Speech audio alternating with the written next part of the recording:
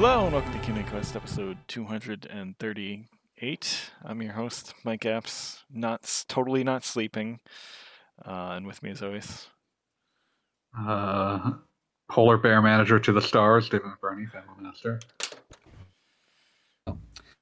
I just stepped back in from doing laundry. Your man in Japan, Michael Baker, Gaiji Minogatari. Okay, I'll just stay in here now.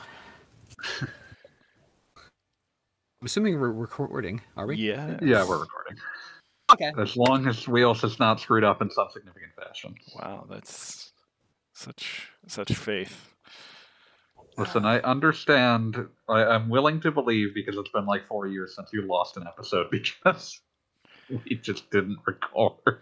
Oh, that was not good. Yeah, I like that's remember the kind of lesson that if you have to learn it more than once, you just stop having a podcast. Yeah. Yeah. Well, now we stream on 2 channels, so if something happens on one, hopefully it's available on the other. Hopefully one of them works. But yeah. What have we all been playing? I'm getting into the really tough section of Shin Megami Tensei 5. That's a frightening descriptor based on the early sections. Well, hey, if you're playing on hard, that's everything. Yeah, I managed to beat the second major boss on the first try somehow. Considering it's like a 3-stage boss, it shifts weak points halfway through. The last form is a complete surprise. Oops, hi. And I was completely out of small and regular-sized wind stones and light stones, fire stones, and I had maybe 5 demons left out of 16. Wow. Yeah. And the only reason I survived is because my main character and King Frost both had absorb ice, and he actually hit them a few times, and it wasted turns and healed them up perfectly. So,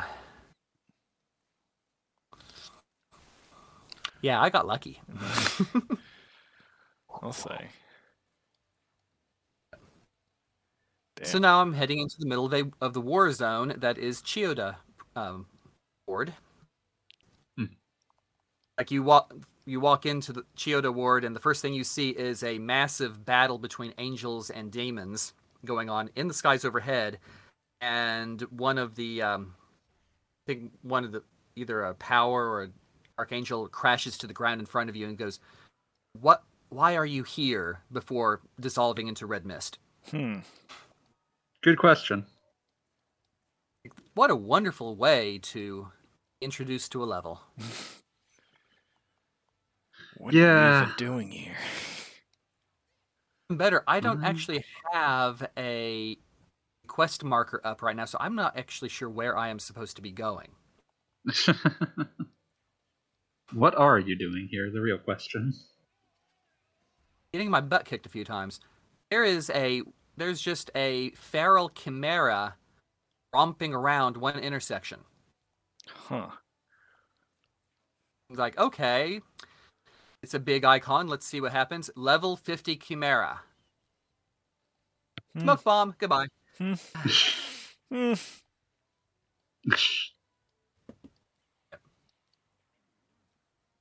mean, I think my main character's up to level 41 now. I need to gain at least 3 more levels before I can actually start making some new demons out of the ones I currently have. And I've been surprisingly lucky getting gospels off of the Mitama enemies. Nice. FYI, gospels, or whatever the English translation is, will take your main character up to exactly the amount of experience needed to get to the next level. Yes. Applicable after the next fight. So. Yeah, I've heard Mitamas are used for grinding in that way in this one. Yep. I mean, they're like the equivalent of the metal slimes in this game. So they run away fast, too. And yeah, they're a giant pain in the ass. And they are only susceptible to one attack, and that it attack changes. randomizes. Yes. Ugh.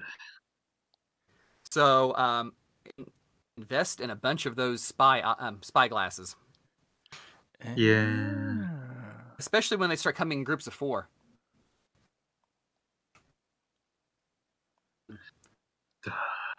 On the plus side, my Wheels, when you're playing Megaten 5, which stat do you choose for your 1 bonus point up at each level up? Usually magic or agility.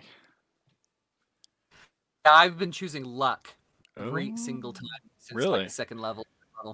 So yeah, all of my regular stats are like 29 or 30, and my luck stat is at 64. Holy Jesus. Yes.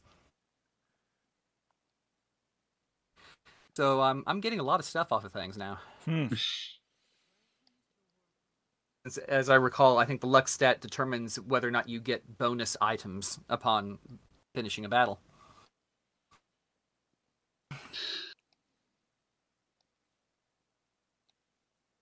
And granted, I just kind of always boost luck whenever possible in a Megaten game, no matter what, if given the option. I also have like 59 or 60 grimoires. It's a lot of grimoires. Yeah. I haven't really been using them for their intended purpose, but as soon as I figure out what my final party's going to be like, these things are getting all jacked up to level 100 as fast as possible. Should be fun. Just living the dream. Mm-hmm. I mean, Also, it would not be a Megaten game if you're not trying to break it somehow. True.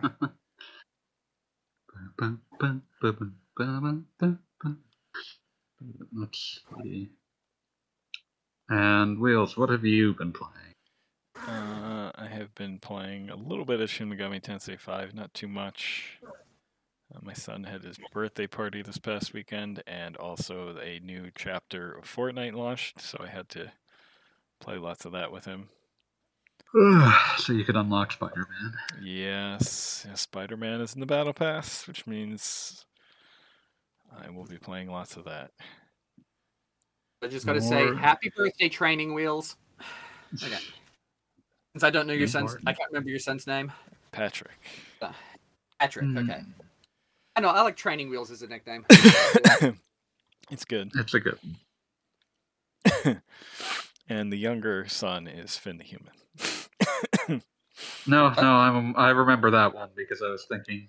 So how much bargaining did he have to do with his wife for that? Not a lot, because she liked the name Finnegan. Fair enough. So I just had to shut up and say, that sounds great. I don't have ulterior motives. But yeah, so not a lot of RPGs in your world. I played a little bit of Swords of Ditto, which is like... Never heard of this. It's... Well, imagine if someone took The Legend of Zelda: Link to the Past and made it into a roguelike. Oh. Which obviously Dave would hate, but yes, that's kind of what it is. That does sound horrible, but at the same time, I'm glad you enjoy. Did you ever try the randomizer Legend of Zelda? I have not. I know people who play it a lot. It looks very frustrating at times. But yeah, this one it's got its own like colorful art style, and I mean it's not totally like Link to the Past. That's just kind of the closest baseline. Yeah. But it's been a lot of fun, and we'll probably definitely be playing more of that. And that's kind of it for RPGs. Been playing some more Crysis 2, which, as I said previously, has aged shockingly well for a nearly 10-year-old first-person shooter. But honestly, it's kind of one that I don't want to say it was made primarily for consoles, but that was kind of a big... It was. Okay. And it did not run... They were not happy with the PC-only sales of the Crysis one. It did not run particularly well on any of the consoles they designed it for. Yeah, it ran at like 20 frames per second infamously. So it's actually pretty nice to be able to play it like at a more consistent frame rate now, and it's really nice, and it's kind of got like the Halo thing where it actually uses like decent AI, so you can't just like run and gun through everything, or you will die. So Speaking of Halo, yeah. So yeah, it's. I mean, the 2 is definitely more linear than the original game, which was more sandboxy. But I mean, it's nice. It's fun. It's That's- it's kind of a game. It's kind of a shooter that we don't really get that much anymore. Because if you're getting something single player, it's mostly you're either going to get something like a Far Cry or you're going to get super linear Call of Duty garbage. So this is kind of something in between that I've been missing. So, and speaking of things kind of like Far Cry, I'll probably be playing the Halo campaign sometime soon, which has been getting some really good reviews. So yeah, people seem to really like it. looking forward to that. It looks like you get like an infinite grapple hook in single player. Yeah. Which means it's basically a single player Pathfinder from Apex Legends, and I am hella there for that. So I saw someone like send a warthog flying and then grapple it and then send themselves flying halfway across the map. yep, it's pretty great. So, but while messing around with first-person shooters, I'm going to be continuing to plug along in Shin Megami Tensei 5 and try and make some progress in some other RPG of the Year contenders like Monster Hunter Stories 2, and what the hell else do I have to finish? Still haven't played much Neo World Ends with you. Yeah, I need to do that. And probably something else I'm forgetting. Yeah. Yeah, that's about Just it. gonna keep RPGing. Yep. As for me, I've mostly been playing nonsense garbage for like blog post purposes, so not a lot of RPGs in there. Played through like Clover, Capcom Beat 'em Up Beautiful Joe, which is not an RPG. Let's see. I've lit upon a point of obsession that occasionally flits through my brain with what do you call it? Lit upon a point of obsession in my brain. Early aughts polar bear folk music singing simulator Uma Uta, which Huh? if you've never seen a video of this, and I know I've advised this before, please I beg of you to go look it up. Because this is a game where this polar bear comes to you, and like this is not a rhythm game in the way that like you press buttons in time with the music to make the polar bear sing properly. Polar bear comes to you and asks you subjects on which to build a Anka song on. Which, if you're not aware, Anka is like basically Japanese old person music, but Imagine like some old timey country music, except it's all in Japanese, all in Oriental 5-tone scale, and about as drippingly saccharine, nostalgic for old times. very nostalgic and sentimental. Yeah. But yeah, this polar bear, the gameplay of this game is that the polar bear comes to you and asks you what to write an Anka song about.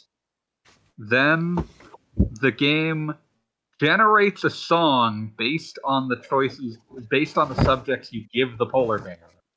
And then the game performs the song for you. And then I don't know by what metric it does this, but the game determines whether the song was a success. Huh. So like there's very little actual gameplay to this.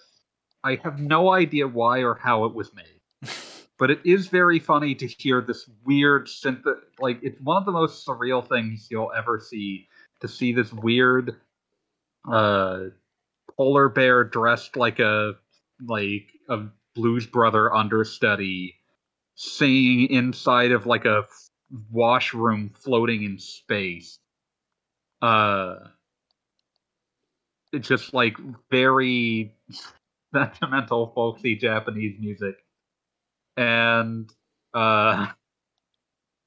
it's just very with this extremely robotic synthesized voice because the song is generated based on the prompts, and it's a very early bit of voice synthesization. I believe this predates like to name a famous Japanese example. This predates Vocaloids by like 6 months.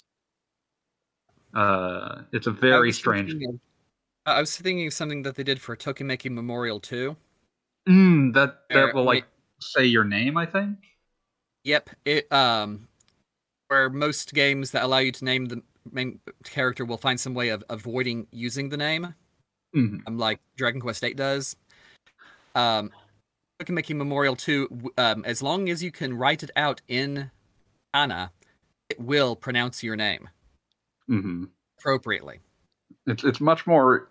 It's much easier to do that in Japanese because of the way Japanese works. Yeah, you don't actually have to ask like 20 questions to figure out exactly how to pronounce whatever word you just wrote.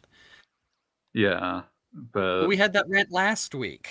So yeah, it hasn't been posted as of this record. We're sorry. I had to deal with the aforementioned birthday party. Yeah, that's funny how that works. But yeah, so yeah, that game has been a lifelong obsession of mine, basically since I first read about it 20 years ago. Like you just have to try it to see if it's that weird. Yeah, I just have to see it. I just have to play it. And so I like finally got it in my head, like I'm gonna see how PCSX2 handles this. And the answer is I don't know yet, because as it turns out, no one has actually posted any sort of results for how it runs on the PCSX2 wiki at any point. So I guess I'll be the guinea pig sometime tomorrow after I get a booster shot for maximum confusion. Does the vaccine hit you harder? It's one of those things where it's just like, by the time that I get home and feel like playing a game, it will probably have been like 5 or so hours since I got the shot. And the second shot, I was mostly just sort of like, I got tired, basically. Like that's what happened. And so playing a surreal game while extremely tired is always a fun time. Hey, at least it's not like post-surgery and you're still on anesthesia. Yeah, no, I don't want to do that ever. Also, good to see Wheels just sort of give up. Those not watching the stream, he just got murderized.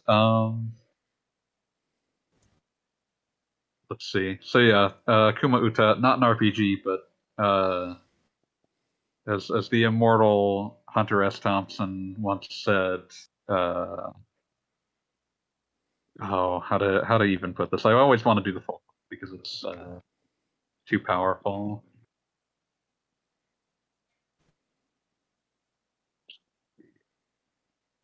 Here. There it goes, one of God's own prototypes, a high-powered mutant of some kind, never even considered for mass production, too weird to live and too rare to die. That's Kuma Uta is the game version of that. There were a lot of those in the PS2 period.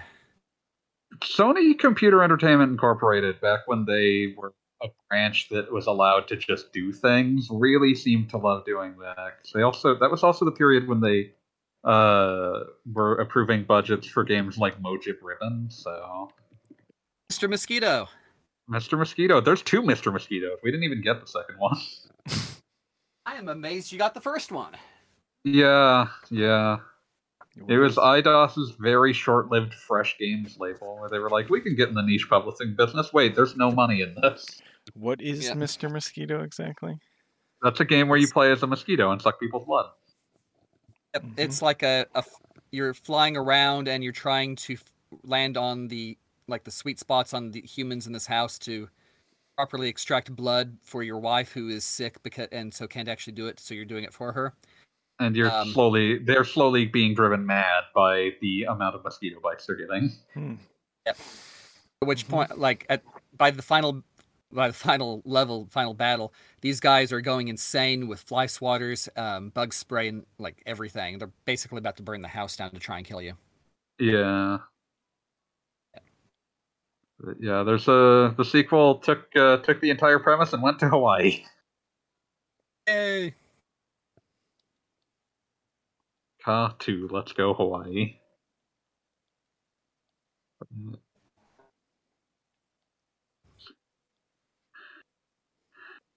But yeah, very, very strange.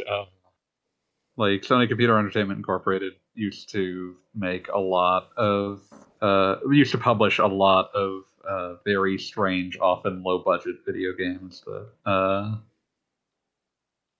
current Sony has no desire to be involved in. I mean, that was also PlayStation 2, which was relatively cheaper to develop for than anything since, and had like literally 9 years of people making stuff for it. Yeah, viable or even more. lifespan. When did the PS2 start? 2000, March of 2000 in Japan. 13 and a half to 14 years of releases.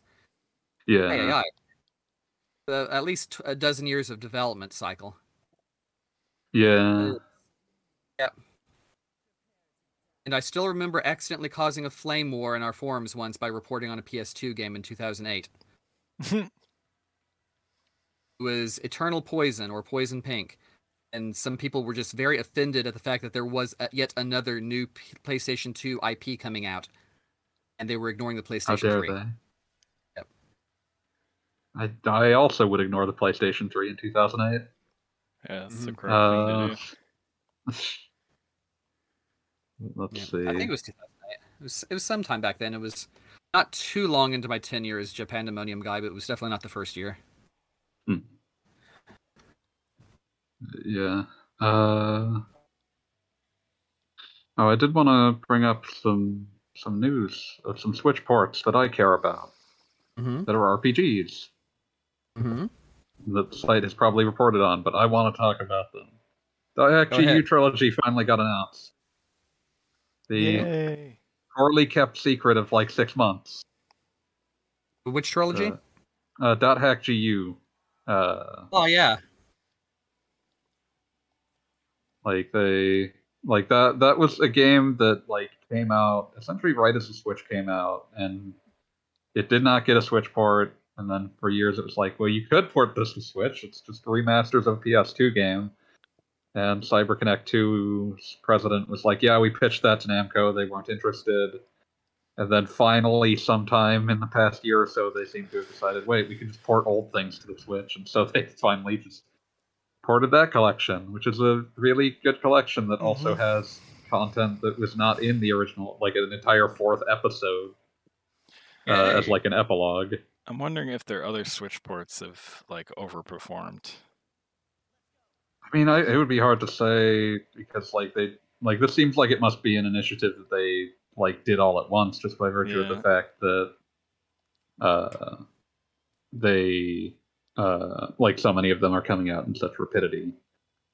But yeah, I'm just very happy because .hack GU is one of my favorite. Like collectively, it's one of my favorite PS2 RPGs. Yeah, and I love the first one, and never got around to the rest. Yes, because the PS4 collection came out, and then it was hard to start over.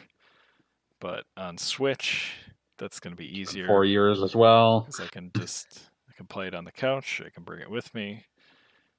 It'll be great. I can't freaking wait. And I'm excited to play through it again and finally play the 4th episode. I never played it the first time, so I'm kind of interested here. If you have ever been even remotely interested in like .hack as a franchise, that's easily the best one. So, I mean, my only real experience here is the fact that some of the .hack characters are in Project Cross Zone. Probably. And let's see. And just how hilarious it is that when they actually end up in the .hack world, Xiao Mu, the fox girl, is the one who immediately knows where they are because she spends most of her time playing the world instead of actually doing work. That's fitting, yeah. Yep. It's still got one of my favorite like metatextual jokes going on, like in the background running through that and the entirety of GU is there are people complaining that they don't like the new version of this MMO as much as the old one. That's one of the things I remember hearing about this, is that it really nailed the subculture aspects. Yeah. There's like, one of my favorite things is that there's both official forums and unofficial forums, and the official forums are much more like people asking very specific gameplay questions and like generally treading lightly, and then the unofficial forums are full of like, here's fan art of this character that I saw that I thought looked really cool, or just like not like much more weird casual discussions that kind of gives, like, they're both like little things, but they give like a lot more texture to like, oh yeah, there's a weird little world going on. Zim says that they've been meaning to play that. Got it for Christmas 4 years ago, and I'm putting off playing it for exactly that long. Yeah, it's really good. I hope you end up playing it and enjoying it. But yeah, I'm really glad that's finally been announced on Switch. I'm fully ready to buy that again and play that again. Yeah. I actually jumped on the original PS2 releases of GU right before they briefly became expensive, before this collection existed. Mm-hmm. Because there was a period between like when the PS2 died and the collection came out where it's just like, these are a pain to get hold of and expensive. Now it's only the first 4 games that are a pain to get hold of and expensive, but they're also not as good, so it's fine. I was like, I'm not even sure if it's right to say the PS2 died. It was more like it was laid to rest after a long and well-deserved life. Mm-hmm. Yeah, it's just napping now. Yeah. But Shall return victorious. But yeah, and in more recent games getting ported, Aegis 13 Sentinels, Aegis-Thron. Yeah, I keep forgetting that got announced. Yeah, I didn't like. I was talking to someone about that game, and they were like, "You should just wait for the Switch version." And I was like, "Oh, I'm not holding my breath for that. Vanillaware never. Vanillaware so rarely makes Nintendo games. I don't expect it." And they were like, "I wasn't making a joke. Like, I wasn't saying like." Speaking of a hypothetical, here's the fucking announcement trailer. I like briefly like, what? But yeah, somehow that got announced and almost completely slipped me by. But 13 Sentinels coming to Switch, which, I mean, that was the thing I was waiting for because it's a 50-hour game that has a lot of text. So yeah, so that's exciting. I'm excited to play that when it comes out in the middle of next year.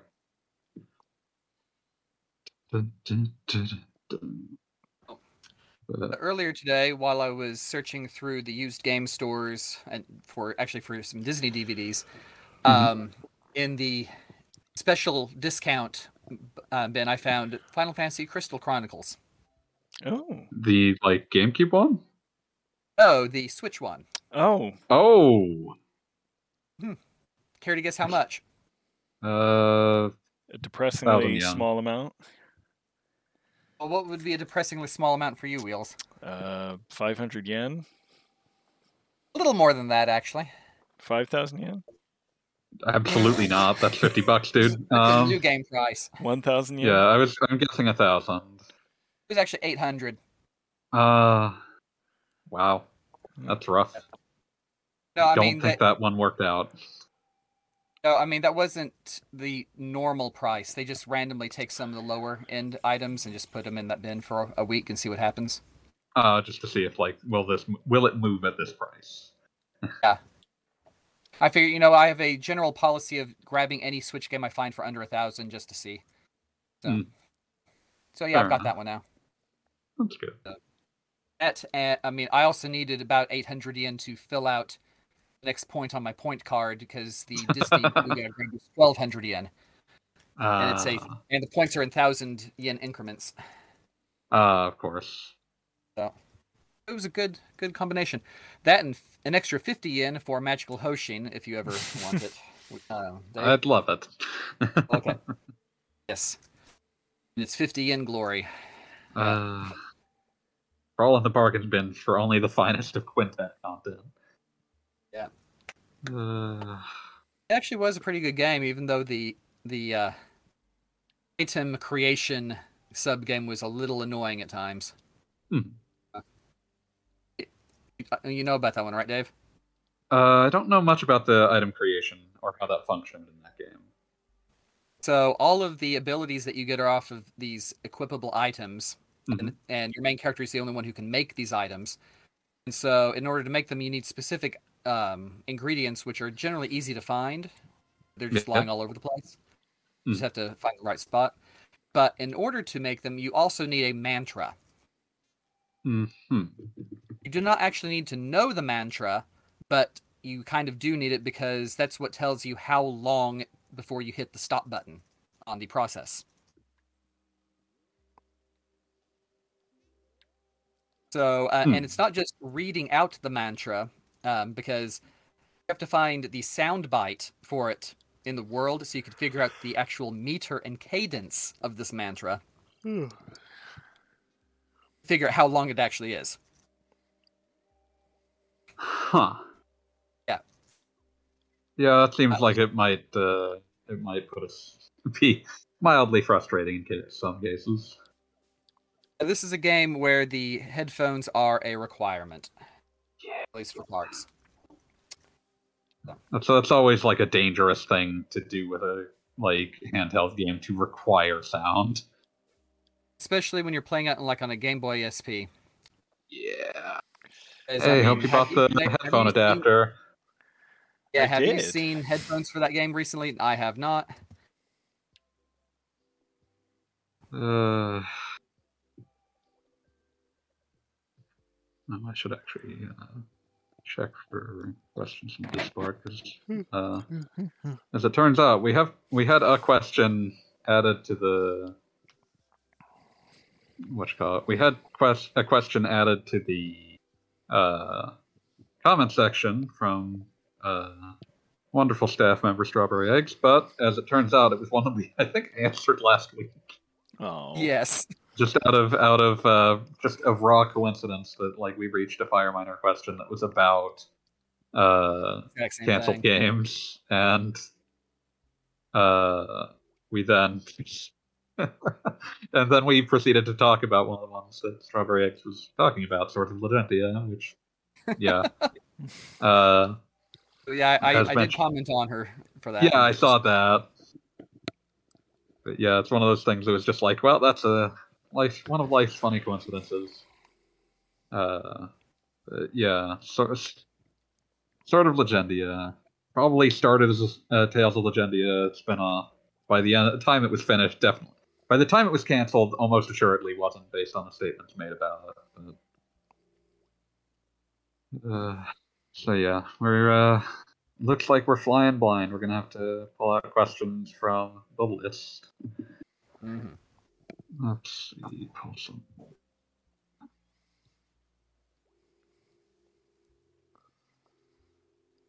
Let's see.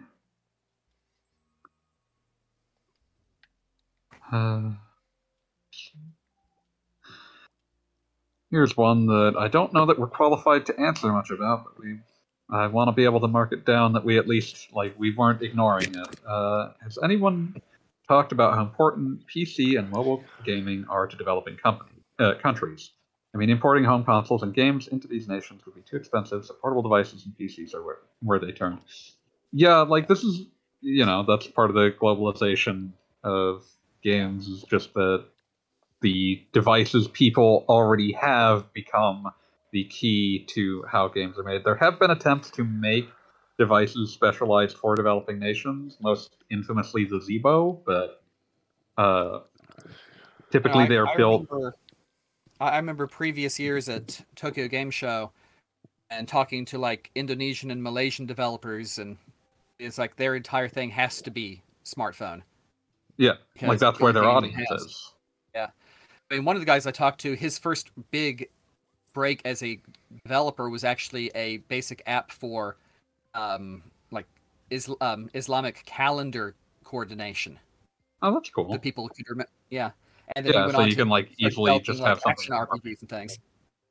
So and I know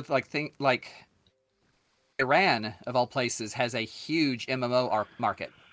Huh. Yeah, MMOs seem to be very common, like gateway games in like these places that have less, like smaller, like game playing populations. I suppose would be how to. I'm struggling on a I'm word not for even it. talking about smaller populations in the case of Iran. The Tehran Games Show is actually bigger than the Tokyo Game Show. Yeah, like I guess, People visiting. yeah, So but you can yeah, talk to like Paz about this because she once told me like it's the dream of lot of smartphone app developers to get their particular game approved by Tehran's oversight committee for distribution in Iran. Because it's a massive market and it's heavily gated by the governmental authorities. Interesting. Which, I mean, makes sense from that aspect too. So Yeah, the government's not trying to block the industry, really keeping an eye on it. yeah. But yeah, as for other things I can speak of, as mentioned, there was the attempt to like sell a console built on like essentially smartphone tech in like Central and South America called the Zibo, and uh, it was primarily like I think its biggest market was Brazil. Not to say that it was a huge market there, but like that was kind of I think where the entire thing was conceived. But the Zibo was a uh, imagine uh, imagine the Ouya, but with some sort of concept about what they were trying to do. So they actually had a clue. Yeah, they had a marketing plan. It didn't work, but like you can see what thought process they put into it. But yeah, the Zibo is extraordinarily like it was a strange thing. They did get actual games you've heard of on it, but they were typically like built on like circa 2010 cell phone ports. It's very strange. There are some unique games released for it, or unique versions of games. There's like a weird remake of Double Dragon that only ever appeared on the Zibo. But yeah, it was a strange thing. It didn't really work, but like that was someone kind of like taking the idea of like, oh, people play a lot of smartphone games on in a lot of these countries, so we'll make a console that's built on smartphones. It's like, well, the reason they play a lot of smartphone games is they already have a smartphone. They use that for things, so that's what they play games on because they already have it and use it, as opposed to they're just really enchanted by smartphones and want smartphone technology to be what their stuff's built on. It's a very strange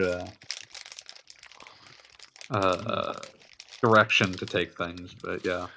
Zibo lasted like 2 or 3 years. It's a strange little thing to have happened, but now mostly lost to time because of the way that its DRM worked. But That tends would to be kill a remiss lot of not to mention it. Yeah. Let's see. Here's one that I can throw on right now. Do we have any idea whether the Wii U was more or less difficult to develop for than the PS4 or Xbox One? It was PowerPC system, right? Yes, it was, but PowerPC had stopped being something anyone invested in at the time, and so it's a PowerPC system. Like so the Wii U was Nintendo wanting to extend the like hardware design capacity of the Wii, and like so it's that it was a design that was built around the idea of like the Wii but more, so that it could be hardware backwards compatible with the Wii. It didn't make a lot of sense, simply because there hadn't been much attempts to extend power, like that branch of PowerPC processors to that in that direction, and so there was just no hardware support for it. Like it didn't work the same way that a PS3 or especially a 360, which would be its closest relative as also a PowerPC based system.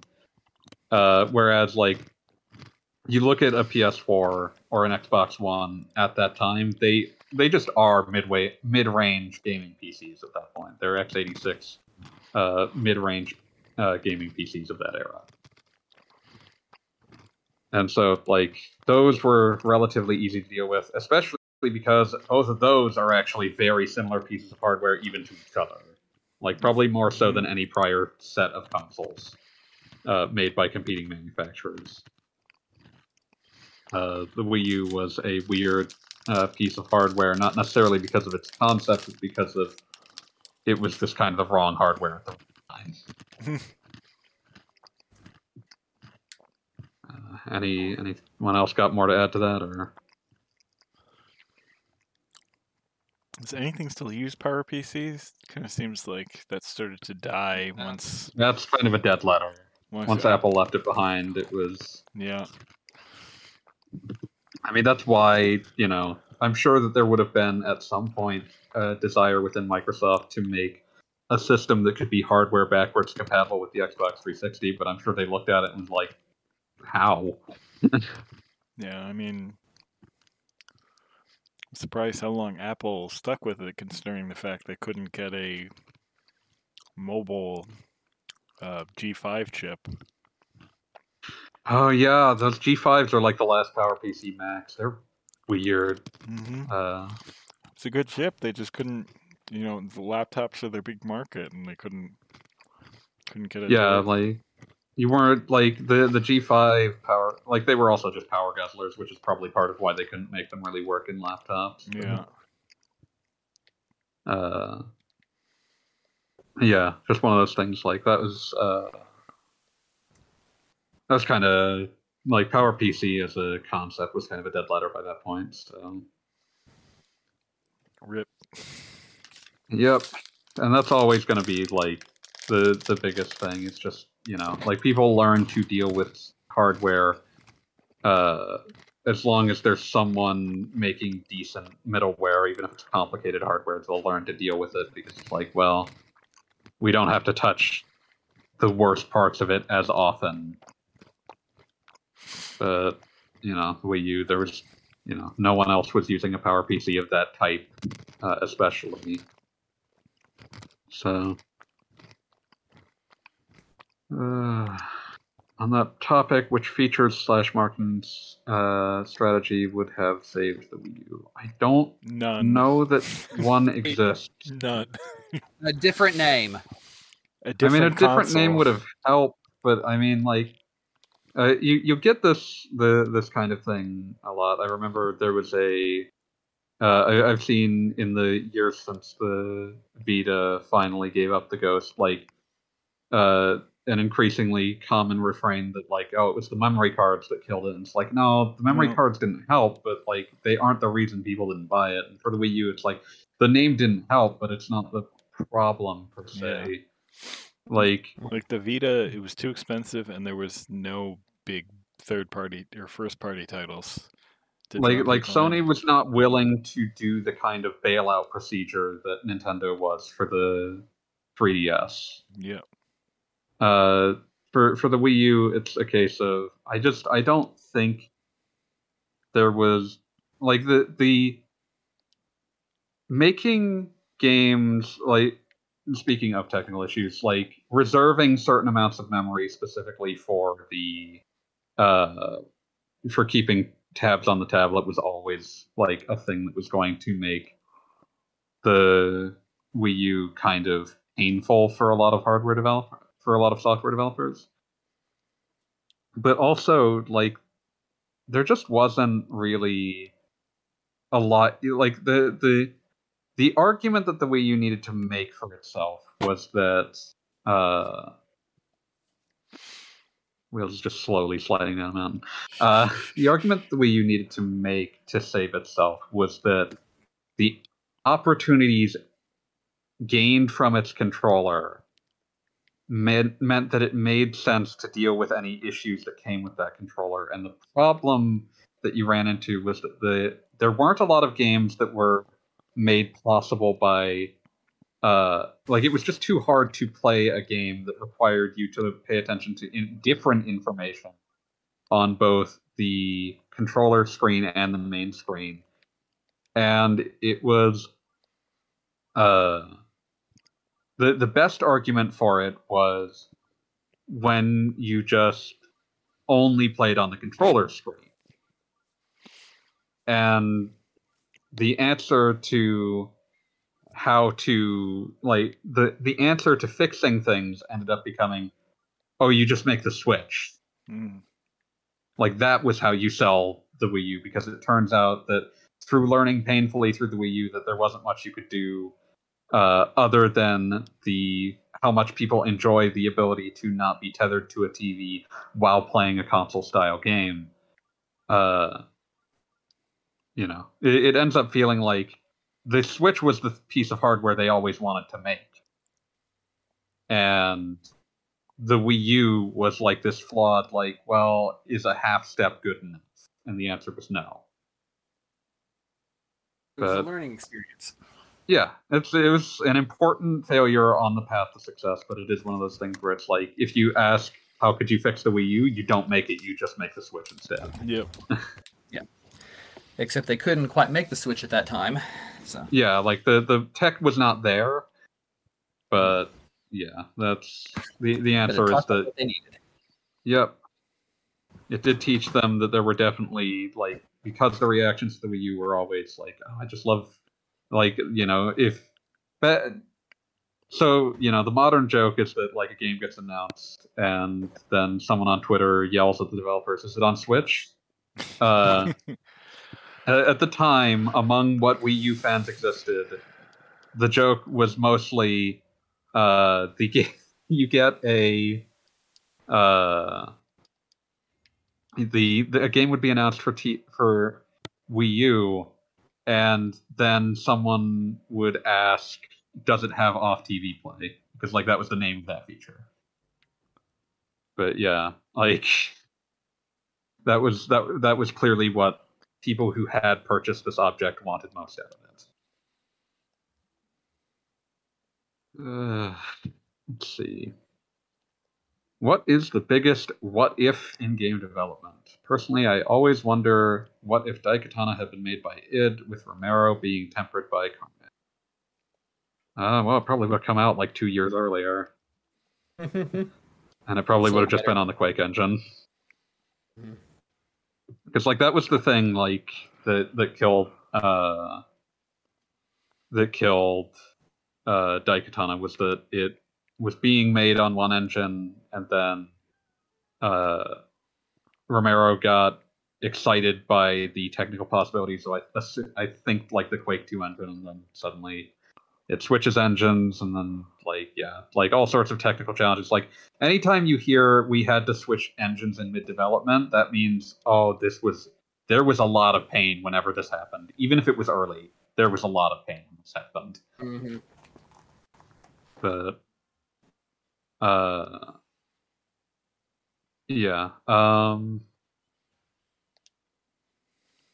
Can't you freeze the Switch down, or is that only in some places? I think that's only in some places. Fair enough. Also, what's up, Heavy?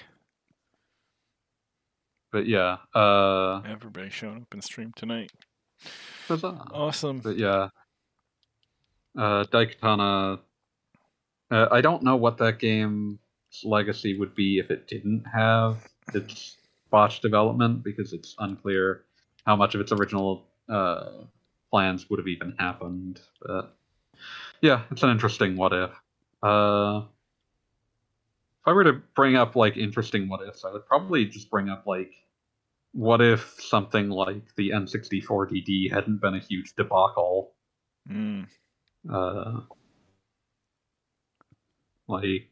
Because there was right when the N64 launched, there was a very real tenor from Nintendo's PR that oh yeah, we'll make console games, but our biggest games are going to be disc games. They'll be cheaper to make, and they'll be the idea was that the DD was the future, and Zelda 64 is going to be a disc drive game, and Mother 3 is going to be a disc drive game, and Jack and Beans is going to be a disc drive game. And by the end, it's just there's there are 7 N64 DD games, if we're counting all of the different Mario Artist games as separate games. It is not it was not a successful product. It very quickly, by the time it came out, I'm convinced the only reason it was finished was out of some degree of there was likely some sort of financial, contractual obligation that it had to release, because it was jumbled up in Japan with like RandNet or something, some like service that was involved in. Let's see. Yeah, it was involved in like some internet thing called RandNet, and I'm convinced that like contracts relating to that are the reason that the thing had to come out. Because I'm going to now list for you every single N64 DD game in order to release. Mario Artist Paint Studio, Doshin the Giant, RandNet Disc, that's not a game.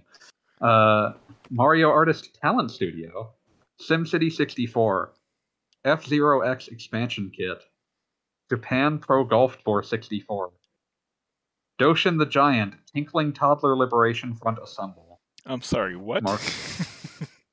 Doshin the Giant, Tinkling Toddler Liberation Front Assemble. Okay. All right. It does not make sense in context. Oh. Mario Artist Communication Kit, Mario Artist Polygon Studio. That's all of them. That sounds like a pile of crap. Doshin the Giant is weird and fun. SimCity 64 is surreal because it's like one of the first 3D SimCities, and it's also got a bundled-in version of SimCopter that allows you to just fly through your SimCity 64 city. It's not a bad SimCity, but I don't think anyone wanted to play SimCity on their N64 in 2000. Japan Pro Golf Tour 64, why did you even bother coming here? The F-Zero X expansion kit is actually really neat because it has a crack editor, but it was a expansion kit to a game that had come out in 1998, and the expansion kit came out in 2000 on a thing that no one owned. And Doshin the Giant is a God Sim game. Like you're a giant yellow man that is supposed to change, in a Populous-esque fashion. You change the environment to help your civilization, or you can be an evil god and you become Joshin the Giant. But it's a weird game. And Tinkling Toddler Liberation Front is probably the most interesting use of the 64DD because it's using it, and Doshin interact. Your data from Doshin interacts with your data from Tinkling Toddler Liberation Front Assemble. I just can't get over that name. Yeah, no one ever has. I want to say this was made by one of those companies that was involved with Marigal, which was a. Oh, this is not surprising to me at all. Looking it up, the person who led the development company was a key developer on Art Dink's nonsense monstrosities from the era, Tale of the Sun and Aquanauts Holiday. Oh no.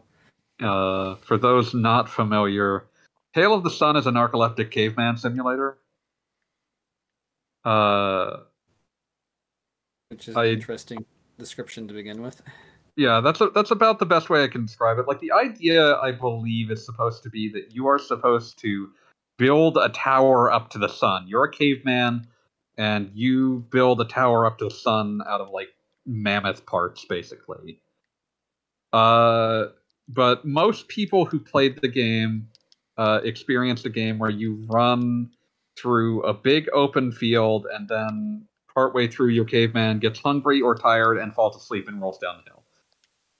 and the game offers very little direction. It's a very strange game. In Japan, it was Taiyo no Shippo, Wild Pure Simple Life. Taiyo no Shippo is literally like an animal tale of the sun. But yeah, it's like technically you have a goal in the game, but the goal is not the point. You just sort of wander around and your caveman does things. But yeah, it's a weird game. Aquanauts Holiday is kind of exactly what it sounds like. You're an Aquanaut and you just sort of go around like charting fish and shit. What's an Aquanaut and why do they deserve a holiday? Wheels, I want you to sit down and think about what an Aquanaut might be. No, I do not. I do not want to do that. It's basically it just means you're basically scuba diving around in a game where you cannot die and you just sort of discover fish. It sounds boring. Wheels, you need to work on your delivery because this would have been the perfect time to say, "I'm sorry, Dave, but I don't want to do that." Damn it! Damn it! See what you've done. But yeah, like it's one of those things where it's like it can be dull, but it's like it's not supposed to be like a thrill-a-minute game. It's just a game that's like, oh, it's okay for a game to just be kind of relaxing. And that's kind of what Aquanauts Holiday is. But yeah, that guy goes off and like starts a company called Param, it seems, and produces Doshin the Giant and Doshin the Giant, Tinkling Toddler Liberation Front Assemble. But yeah, I don't know that. Yeah, he seems to have left the industry, as often is the case for these people that make extraordinarily strange games back when games were relatively cheap to make and you could get publishers to take a chance. But yeah, Param itself seems to have been funded by Marigo Management, which was a company that Nintendo set up when they realized that no one was making N64 games. It was a company that was just designed to be like, if you are willing to make Nintendo 64 games, we will fund you. We will help your company get off the ground, and we will keep you capable of making games. It was a company like partly owned by Nintendo and partly owned by a Japanese media company called Recruit. But yeah, apparently the name Marigal was a combination of the two companies' mascots, Mario, and Recruit's mascot of a seagull. But yeah. Sounds like that episode of The Simpsons. Mr. Sparkler. Heavy manufacturing concern at the Matsumoto Fish Works. But yeah. Yeah, it was a weird but yeah, when I think of like what ifs for games, I think about like, well, what if the N64 DD had happened at all like how it was originally intended, or in place of the cartridge-based N64? Like, what would that world have looked like if like the Nintendo 64's general if the core media that was used to sell games on the N64 was cheaper to make, because like they did make cartridges for the N64 that were as large as what 64 DD could do, but also it was much cheaper to make a 64 DD like disc than it was to make a cartridge of that size on the N64. And it probably would have changed a lot of things. Because the N64 would have made slightly more sense. But we'll never know. But yeah. And hey, 3D Mother 3 might have even come out. I doubt it, but it might have. Didn't that not even barely got past the demonstration, let's see what we might be able to do stage? No, the 3D Mother 3 got pretty far along, actually. I've plugged this before, but there's a very interesting interview with Iwata, Itoi, and Miyamoto from right after they canceled Mother 3 on N64 in like 2001, where they're all having like their own regrets and thoughts about what the game was and like where it had failed. And they're all talking about how far along they think it is, and they disagree on how close they think it was to being done. Because like Miyamoto seems the most convinced. Like, if we really tried, we could maybe get this out, but it would not make sense when it came out, because like the GameCube would already be out by the time we finished it. But like that version of the game, I think he described it as like maybe 60% done. Like, not in terms of content, but like all that was left was content. Like the outline was there, the technology was there, and the initial content seemed to be coming along. So it was just that like they just needed to make it now that they had worked out what the game was. And that's probably why Mother 3 on GBA was able to happen, because they had worked out what the game was. But yeah, it's a very if you ever want to go looking for that interview, it's very interesting.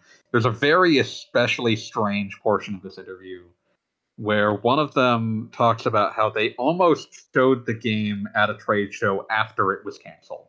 Huh. Like, because they canceled it right before like one of the old Shoshinkai Space World shows that Nintendo would do at the time. But they're talking about how, yeah, we almost showed it at this Shoshinkai, even though we knew that people would know it was canceled when we showed it, just so that people would know how far we had gotten on developing it. But very, very strange game. All sorts of weird, wild game concepts that were conceived for the N64 and then just never happened or had to be scaled back. Uro Zelda might have come out and been very different from the Ocarina of Time Master Quest that ultimately did come out. Yeah, there's just a lot of strange ideas that might have happened on 64DD, and it might have changed how the industry moved forward, just because it would have meant that the PlayStation had a much stronger contender next to it. But we'll never know. But that's my big what if. Do we have any other like big what ifs about games that we like to contemplate? Nothing immediately springs to mind. Sorry, I just went off on a tear for like 10 minutes. What if Nintendo and Sony had released that PlayStation Super Nintendo thingy? They probably would have immediately sued each other fairly shortly afterwards, because that's the whole reason they never did. Sounds the other thing, I think, for when you look at the Nintendo PlayStation, the Super Nintendo PlayStation, whatever you want to call it. I want to call it the Nin Station. Sure, we'll call it the Nin Station just for you. We'll call it the Nation. There you go. The Nintendo Sony Nation. No. Okay. In any case, the thing that's when people finally found a prototype of it and realized what it was, like it became another part of why it was canceled became clear, which is it didn't really have it did not improve the Super Nintendo hardware in any meaningful fashion. Like, there was no additional like processors or memory to really deal with the CD add-on. It was because they wanted it to be cheap, because like part of the reason that the Sega CD was ungodly expensive was that it was like, one, that CD drives were expensive at the time, but two was that it has some extra hardware in there that the Genesis does not, both to like shore up the Genesis's weaknesses as well as to make it easier to deal with CD games. The Super Nintendo is not really it's not really built to optimize the idea of like loading data off a CD. So whatever games came out on that would have been just heinously slow to load anything, basically. And it's like, oh, that's actually kind of a problem. Mm-hmm. But yeah. It would have been interesting. Secret of Mana probably would have been very different. But it's the only thing wasn't the entire third act of that game shrunk down to just a few spots instead of having a bigger world? I feel like a lot. I've heard a lot of like stories about what was supposed to be going on with that, but the answer, as far as I can tell, is they cut a lot. I'm not sure what specific parts, but they cut a lot. Honestly, the parts that make most sense about where they might have cut it would be everything after the escape from the Emperor's castle. That makes Because sense. after that, every spot you visit is an isolated spot with no connections between them, and you have to visit by air for everything. Yeah, that'd make sense. Yeah. I wouldn't be surprised if other things were cut as well, but that was probably the big one. I mean, that would be the number one thing. I mean, I remember finally getting to Taznica back in the day and thinking, oh, there's nothing outside this castle? There's no way out of the castle. Yeah, like it was a... But yeah, I can't think of anything else that seems like it was really purpose-built for the CD. In the same way that, like, it's been about that, like, no, this was meant to be a CD game and we had to cut it to ribbons to make it work. Yeah.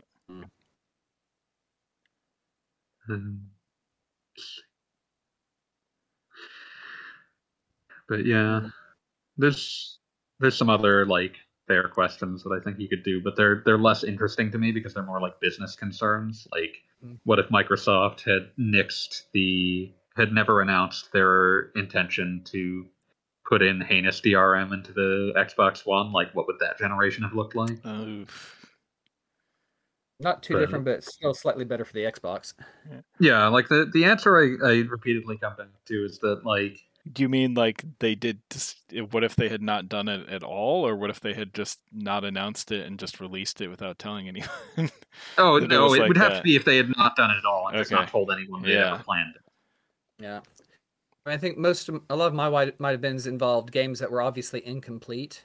Mm-hmm. The biggest one of those was actually completed and for a PlayStation 2 remake. So, oh, you're thinking of Romancing Saga? Yeah. Some things never change. Of course, I mean, got to bring up the series at least once every No, I'm not telling you you're wrong. I'm glad someone brought it up, but it is one of those things. It's like, yep, put it on the Q&A quest bingo card. We're talking about Saga again. Yep.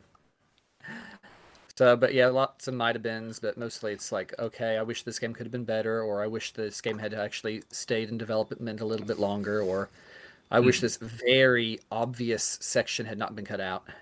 Yeah. Even then, it's mostly if I know that section existed to begin with, or might have existed.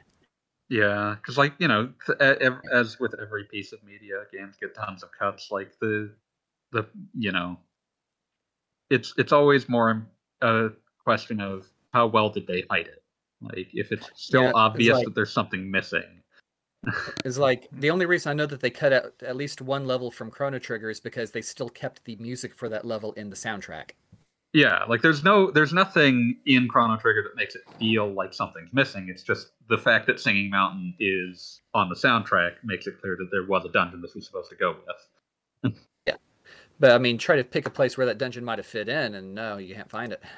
Yeah, I think I recall once reading that, like, it wasn't even cut because it wasn't finished. It was just that, like, it messed up the pacing of the game to have it in there, so they cut it.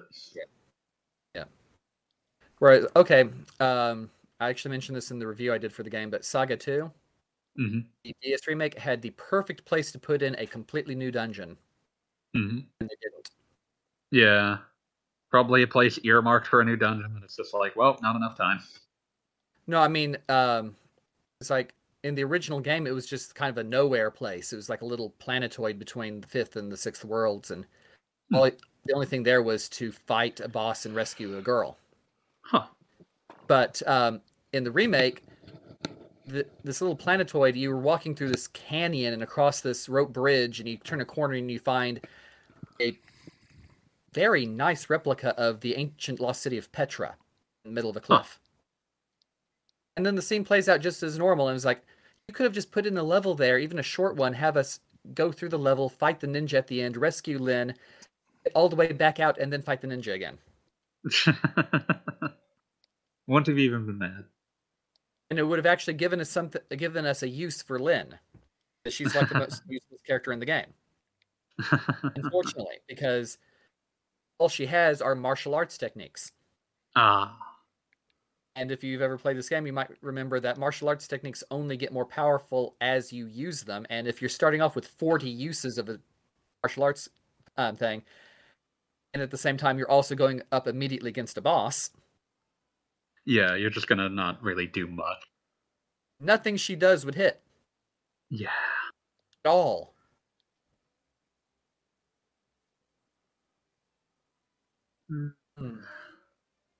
Yep. So yeah, okay, there we go. One regret is like, okay, dudes, you had the perfect opportunity to actually do some really cool stuff right there. You didn't. Think of what we could have had. Yep. I mean, everything else was awesome anyway, but...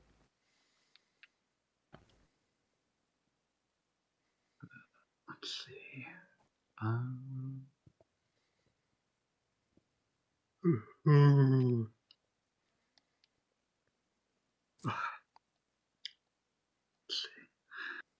Besides Yakuza, South Park, and Disgaea, which game franchise has the highest number of memorably funny side quests?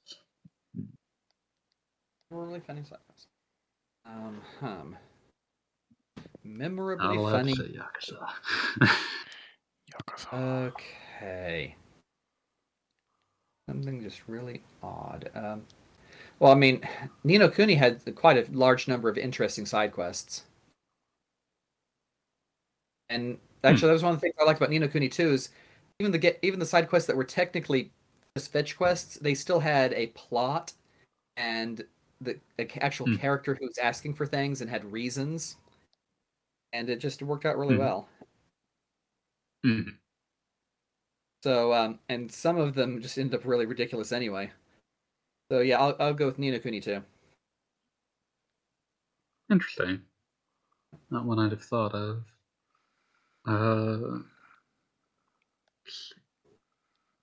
You got any wheels? The Outer Wheels, Worlds. I know you're there. Link is still moving. The Outer Worlds. A really good side quest. 2. Yeah. Oh, okay. I'm still here. I just briefly pinged out, so I was like, why isn't Wheels responding? Oh, yes. But yeah, Outer World was your go. Yeah, it's. I mean, all the quests of any kind in that game are great, but there's a lot of like side quests that give some of the companions more background and stuff. Good stuff. There's just really odd ones like the lady who is having a conniption fit and is begging people to go rescue her little boy, and it turns out her little boy is 40 years old and just trying to get away from her. Oh my god, I love that quest. That one was hilarious. I need to play the DLC. Yeah, so do I. The game is real good. I can't wait for the sequel. Check it out again. Probably. Dave. Dave. I'm back. Okay. I'm back. The internet is failing us. Oh no. Yeah. Let's blurt out mine. This is a bit of a cheat, but probably Legend of Zelda Majora's Mask would be one that I would bring up. Like, that one just has a lot... Like, that one's built around its side quests, so... There's a lot of stuff that's just goofy, funny, or weird. Saving cows from aliens. Saving cows from aliens, or just the ability to steal a dude's hotel reservation. Like, stuff like that is just like, huh, well, that's weird. You don't have a reservation for Mr. Link Goro. Really, Goro? Like, just this poor hotel clerk just never realizes that, like, oh, his name is the same as the player characters. He just has, like, a weird verbal tick that causes him to say Goro after everything.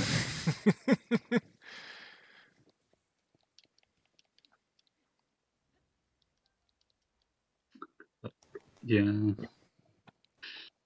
because Japanese actually works like that and English doesn't.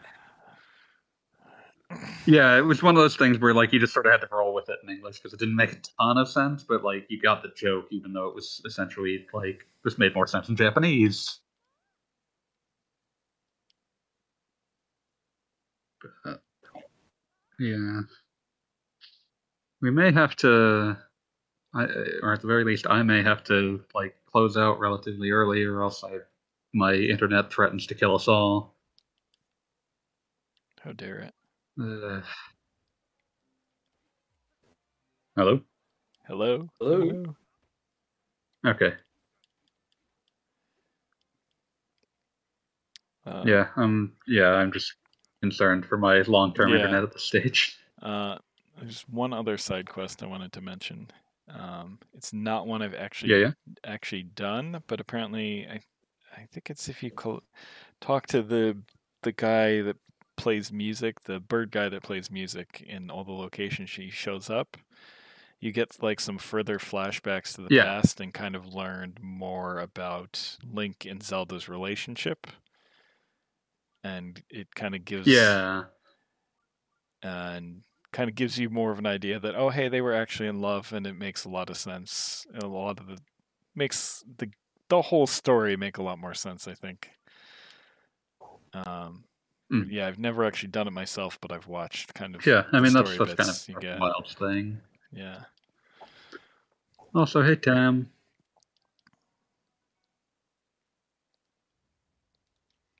I think I'm cutting out again. You're here? Maybe. Just keep losing audio for like 2 or 3 seconds. That's all right. Why don't we wrap this up then? Before this drives us all Sorry, Gaijin, you've got plugs to do. Oh, I gotta do that, don't I? Okay. Okay. Putting aside the ridiculously, why did I actually try to fight this thing, boss? Okay. Brain and gear. Okay, Princesses of the Pizza Parlor for Kindle and Kindle Unlimited. A fun and playful look at life around the gaming table and in the fantasy world that you're making up as you go along, because you can't always remember the proper rules at the right time, and let's just roll with it. This happened a lot more than I should really be admitting to. Listen, sometimes you just gotta let things go. Yep. So that's 9 episodes, 2 side quests, and a paralogue, all on Kindle and Kindle Unlimited. Princesses of the Pizza Parlor by Michael Yarimizu. Yarimizu. So, yeah. Wales. If you're watching this on the RP Gamer stream or listening, you can check out my Twitch channel on twitch.tv/AskWheels, where I'm usually playing non-RPGs, and which often involves playing first-person shooters poorly. So check that out. In addition to this show, we do a show on Sunday nights on the RP Gamer channel called Sunday Night Shenanigans, and then head over to my channel after that to play some fighting games. And also check out the next episode of RPG Backtrack, which I will be on, involving a game in desperate need of a Switch port. And I will say no more than that. That doesn't narrow it down.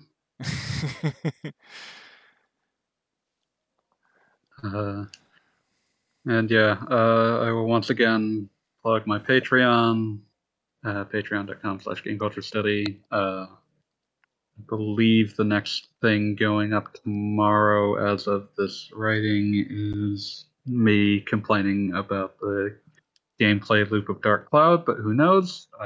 Life is an eternal mystery and game enigma. blows. It's bad. But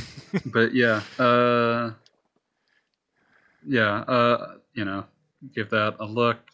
There's I actually have a public Twitter feed that's primarily for that, and also for me shit posting about video games now.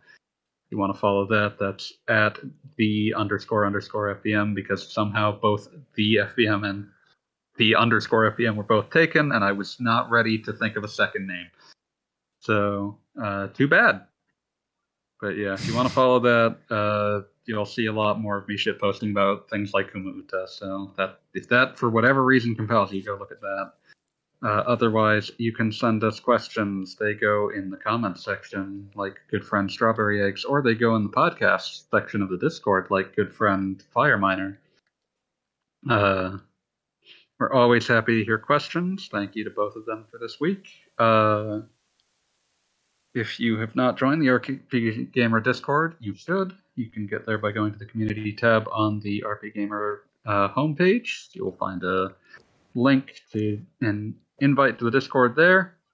Or you can catch us on the actual streams. We usually do those every American Wednesday, approaching Thursday, usually like 8:30 Pacific, 11:30 Eastern. Otherwise, see you, Space Cowboys. Mm-hmm. See ya. Yeah.